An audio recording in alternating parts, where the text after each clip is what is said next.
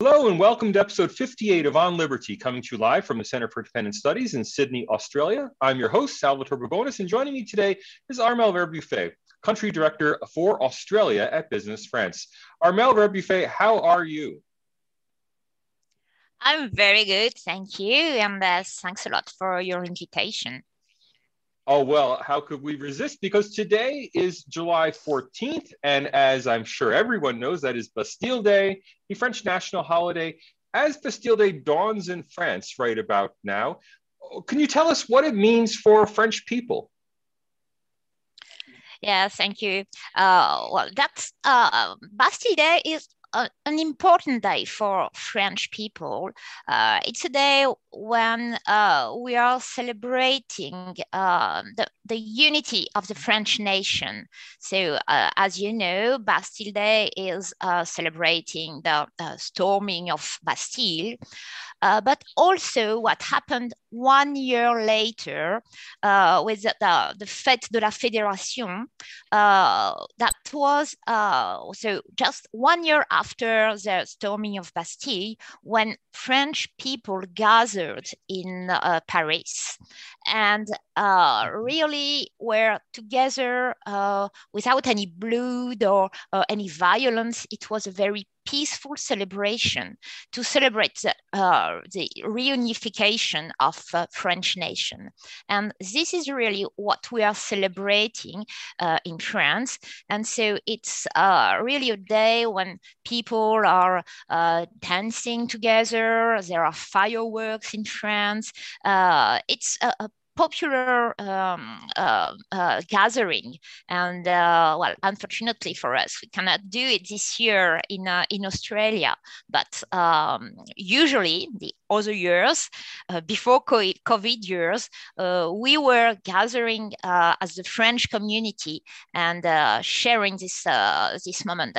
That's a strong, meaningful day for French people. So I'm happy to share this day with you today. Well, thank you for joining us. Australians might be quite jealous that French people can unabashedly celebrate national togetherness. Of course, Australia Day every year is a big controversy here in Australia. But we're not here to talk about Australia. We are here to talk about France. And I'd like just to start out with the French-Australian trading relationship, because, of course, that's what you manage here for BusinessFrance. How robust is this relationship? How much does it matter for both countries? Yes. Australia's relations with France is a positive, strong, and historical relation. Our relation started years ago, as you know, and we are our both countries are working together in many fields, such as security, environment, and we are also sharing mutual and common interests here in our Pacific region.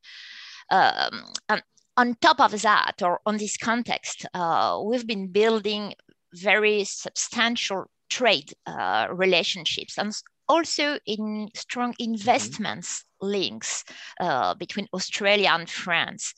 So if economically, our trading and also investment figures have long been on the rise between our two countries, even last year and since the beginning of the COVID crisis. So Australia is really a very important trading partner for France. We've seen over the past year a wide increase of French exports to Australia. And it's not only an increase in figures, but what I consider as most important is that the kind of products we are exporting are very diversified. A couple of years ago, we were mainly exporting airplanes, and now we really see that more and more products are compatible and interesting for the Australian market, just like industrial equipments or chemical products or even food items, wine, of course. And on the other side, Australia's primary resources, are very, very important for France, and we are importing lots of iron and primary materials from Australia. So the trade relationship is a very strong one, and stronger and stronger over the years. But also, and that's something maybe we forget sometimes, but the investments on both sides are really significant and are increasing years after years. I don't know if you are aware of that, but there are about 600 French companies already implemented in Australia, and those companies altogether are employing something like 70,000 Australian people. So that's quite significant, even if we do not see it on a daily basis, because some of those companies do not even have a French name, but they are French-owned companies. And so this is something quite significant. On the other side, in France, there are already more than 25,000 people employed by Australian companies, the biggest one being Ramsay. And Ramsay is the leading private hospital operator in France. Not only the leading foreign operator, but the leading operator in France with more than 20,000 employees. So this is already a significant relationship. I mean, a daily relationship, because it's supported by actual people, actual jobs in both our countries. And this is increasing years after years. And I do believe that Brexit will might even increase this trend. So really, our relationships are promising because they are also based on people and on true needs from our people on both sides of the world, because we are on both sides of the world. So, right. I had no idea that Ramsay Health was so big in France, but I'd like you to bring me back home here to Australia, because you said 70,000 people work at French companies in Australia. That's a very impressive figure. Now, most of us as consumers simply think of French wine and cheese, right? And we're surprised when we're reminded by the fact that France is a major industrial country. And of course, you mentioned airplanes, and thus, Airbus immediately sprung to mind. But what other kinds of French industrial investments or industrial products might we not be aware are important here in Australia? Well, France is very present in the infrastructure sector with companies such as Bouygues, Vinci, Aegis. I don't know if you have heard about them, but they are major operator in Australia. For example, in services to local authorities, Transdev is operating all the boats in the harbour in Sydney. Keolis, Veolia, Suez, Engie in the management of waste and all the environment of our major cities here in Australia. We are also very present on the cosmetic sector, for example, on health, with large pharmaceutical groups such as Sanofi. I think Sanofi has got almost 5% of all the market share in the sector in Australia.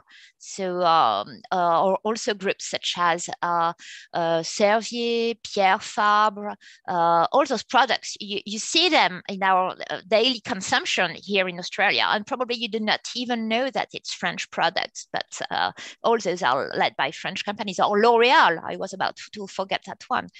I'm especially interested to hear you mention the infrastructure companies, because of course Australia has a massive infrastructure deficit. It's something where Australia really, it strikes me, it needs to be importing talent? Well, we hear a lot about the fact that the travel restrictions due to coronavirus have prevented engineers coming to Australia. What kind of presence does French infrastructure have in Australia? What kinds of facilities might I be using, or might our viewers be using on a daily basis that actually involve some element of French engineering? Well, there are two things very interesting in your question. And one of them, because this is one of our major concerns today, is how do we share talents, and how can we operate in a context where borders are closed, and even before closure, in a context where it is quite difficult to bring high qualified people and keep them here in Australia on a long-term basis. That was already a problem before the border closure with the system of short-term visa. So that's one very important point. So on that point, the way we do and the way those companies are doing is mostly based on training, trying to train Australian people to the way they are expected to work, so as to comply with what is expected from the company, and to respect what we have to do according to the contracts the company signed. So there's a lot of training and of experience sharing from between France and Australia, and nowadays it's easier to do it with all our devices. I mean, you can work together even if you are very far away, and the support of the French team is very strong for the local-based team here in Australia. I just take this opportunity to also speak about the VIE. That is a very specific French program of that enables to have young French high qualified people going abroad all over the world, but especially here in Australia, and coming as a trainee in a traineeship for a French company that is based in Australia. And Bouygues, so one of the big operator in infrastructure in Australia, used to have tens of them supporting its development in Australia. So those people under this scheme can come and work up to 2 years for a French company in Australia. So they are bringing their skills, their experience, and then they go anywhere else, they go back to France. But this has been a very nice way to transfer the knowledge from France to Australia.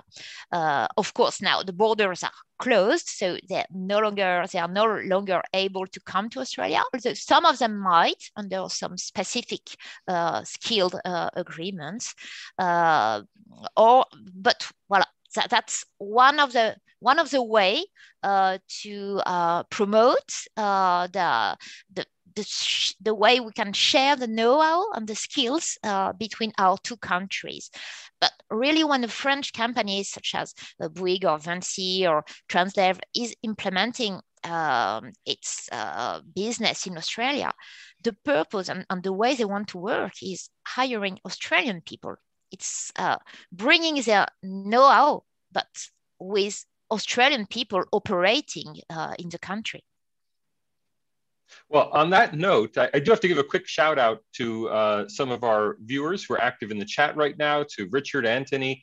We have some French conversation going on in the chat. So that's good. We have some French-speaking Australians. And we do actually have the question in English asking, do French companies in Australia value French-speaking Australians? That is, are they interested at all when Australians do speak French and are potential employees who are bilingual? Well, that's really a very important point, of course, because when you do business with two countries, and even on top of the language, the mutual cultural understanding is something important. And the first step of course, is the language. So yes, I would definitely say yes, it is important. It's really a key value if you are able to speak French. But of course, most of the people working here in Australia for French companies do not speak French. Yet, if you do, it's really your added value, not only, again, just on the language, because anybody can translate, Google Translate could do the job, but really in a way to be able to cut some of the cultural barriers just through a better understanding through the language. So so yes, speaking French might be is something important, but on top of that, understanding French culture, French specificity, maybe having a bit of a knowledge of France itself is really something very big you can bring to your company here in Australia. Well, unlike us Americans, Australians do like to think of themselves as very culture savvy and well-traveled. Obviously, just like Americans, they also tend to have problems speaking foreign languages. That's the curse of the entire We have the same. world. We have the same problems. but what kind of, other than language, what other kinds of intercultural barriers do you experience between France and Australia? It's very interesting, this question, because many French people do ask me this question. So I only came to Australia a bit more than 2 years ago, so I'm still a new expatriate here. And one of the things we have to keep in mind is that our differences are not visible difference. Well, I mean, we are looking just like each other's. The cities are very similar. The way we seem to have the same kind to live on a daily basis. So the difference are more subtle, and especially when we are doing business together. I would just give you a couple of examples I've been living myself. The first one probably is the way we consider time. For example, for French people, it's not a problem to be a bit late to an appointment.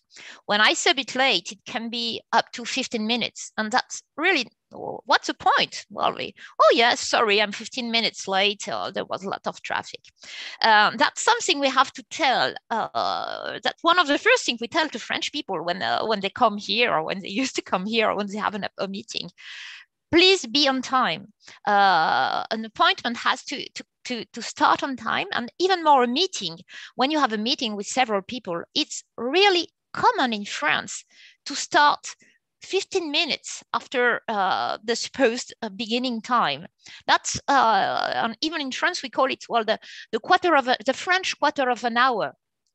So that's one of the of the first difference I see. But sometimes it can really make a lot of trouble if for the first meeting you have with your business partner, you are 15 minutes late and you don't even ask him to excuse you, because you consider that, well, what's the point? So that's one of the point. And the same as well for the meetings. French meetings are very long. They can last 2-3 hours. Here in Australia, it's straight to the point. Either for a B2B meeting or a big meeting with several people, you know exactly when it's going to start and at what time it's going to stop.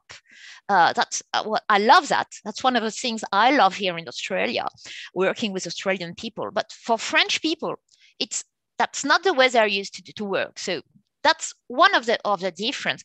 There are lots of other difference. Again, today in today's in daily business life, I mean, in France, it's not a problem to start a meeting at 6 p.m. And in France, if you leave your office, if you're a manager, and if you leave before 6:30, your boss will tell you if you are sick, or if you had your half day off. So that's part of the things we have to explain on both sides of our world to make sure people do understand themselves and do not and to avoid confusion or making trouble among people. Well, other difference are lunch pause, for example. In France, you will have a 2 hours lunch pause, and you will invite people for a big lunch. That's the way you feel that you will make business.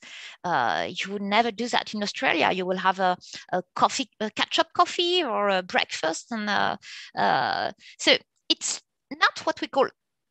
Maybe you can call that cultural difference, but that's daily life difference that are important to understand on both sides, because it's also the case when Australian people live in France or go on and do business in France.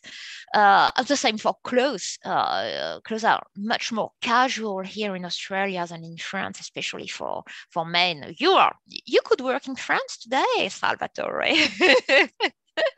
Well, we really appreciate you not only dressing up for our interview, but especially for being on time, because it would have given us quite a heart attack if 15 minutes into our scheduled live stream we still didn't have our star guest. So thank you very much for acceding to Australian business practice. Look, we have a question from Richard in our chat window. He's asking about French technology, French high technology, and specifically about nuclear power expertise. Now, I'm aware France is a major nuclear power exporter, not just literally of nuclear electricity in Europe itself, but of nuclear power plants being exported around the world. In Australia, there's starting to be some discussion around the potential viability of nuclear power for Australia, with Australia's efforts to become carbon neutral. Are you seeing any action around potential French nuclear technology coming to Australia? Well, I'm not an expert of this topic, but not really today. On my side, I do not really see discussions or a real trend on nuclear subjects. The discussions are much more focused on hydrogen. And really, there are lots of potential cooperations already today that are started or being looking at between our two countries. So I would really bet much more on hydrogen technologies than on nuclear, at least for what is related to the cooperation between our two countries. Now, that's the way I see it. I know Australia is a leader in hydrogen vehicle technology. Is that actually technology going the other direction from Australia to France? It could be, and it could also be much more on a much more wide aspect. Technologies, exchange of technologies and of the way we produce, transport, and use this new energy and sharing our experience. But the revolution of our energy mix will probably be supported by hydrogen tomorrow, and companies and governments are already working on that. Well, it's very interesting. We often focus on large scale technology, big tech and infrastructure and such, but I know you also work with small and medium enterprises. What kinds of business are you helping French SMEs with in their efforts to break open the Australian market, or vice versa? Well, there are lots of SMEs, and it's very interesting not to focus on those major companies we are all aware of. the first field you probably are aware of is wine, and so we are working with quite a lot of French wine producers, and of course, as they cannot physically come to Australia, we are more and more often organizing remote wine tasting. So we are importing bottles of wine from France here, and we are organizing wine tasting in different places here in Australia, or also masterclass when we have one sommelier coming to explain the specificity of such or such wine. And we are sending samples of the different wines to specific targeted people, I mean, importers, distributors, journalists. And we are organizing some 2-hour session when we are tasting the wines and trying to get a better knowledge. We are sometimes the French wine producers can be online with us and explaining the soil, the way they are producing their product. So we are trying to bring French wine and all the story around the French wines to Australia. And so this is one of the big potential market we have. It's a very growing market for us, for French companies. But this is just an example. The food products are also are penetrating the Australian market quite quickly. It can be also on the other way. I mean, one of the way we are much more working on is when an Australian company is telling us that it's got a need for anything. I don't know, a new French biscuits, for example. And so we are trying to understand exactly the kind of product he is looking for. It's a free service for Australian company. And so we will try to identify the French companies that could match the requirements, and we organize B2B meetings, and that's something that is really working very well, not only for food products, it can be also for industrial products. So that's a way to do really specific business matching between two companies, starting from the need from the Australian market, and not only trying to push French products on the market. Now, we have to wrap up now. We're at the hour. But I just have to ask you one final question on behalf of my Australian colleagues. Personally, I'm an American teetotaler. I have no horse in this race. But they'll want to know, are Australian wines making an impact in France? When you say making an impact, you mean, do we consume? Do we like Australian wine? Do you like? Are they winning awards? How are Australian wines perceived in France? Well, French consumers are a bit traditional. I mean,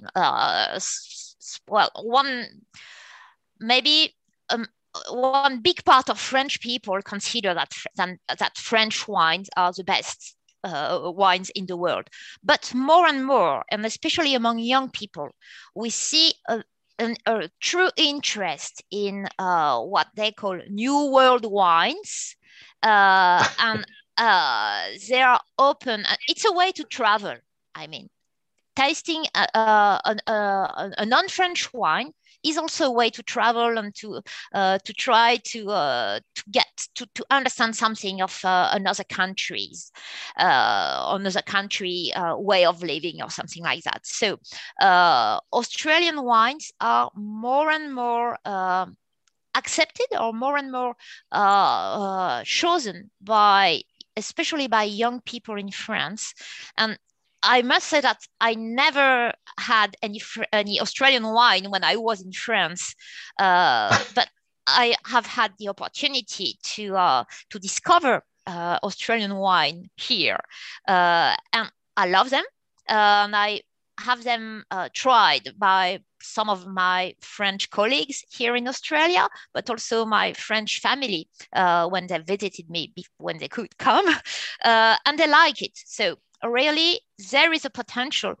We have the chance to be two countries really already in the culture of drinking wine. We like wines. So there's no reason why we shouldn't be able to discover and appreciate each other's products. And we do, and we will more and more. Two countries united by imsobriety. So I'm glad to hear it. Armelle Rebuffet, happy Bastille Day, and thank you very much. Thanks a lot. Thanks a lot for inviting me. Have a very nice day.